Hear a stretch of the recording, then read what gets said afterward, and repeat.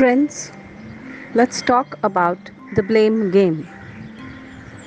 The blame game is only a survival mechanism to handle an illusionary emergency, which the mind has made up actually.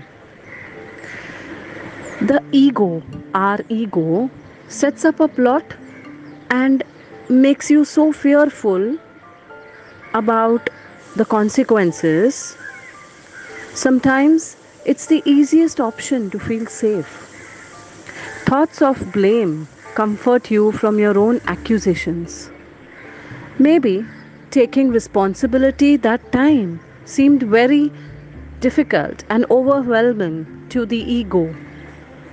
The next time you are tempted to blame anyone or yourself, identify the fear involved. Identify the helplessness to survive. Identify the pain and the anger involved. And then gently whisper to yourself the affirmation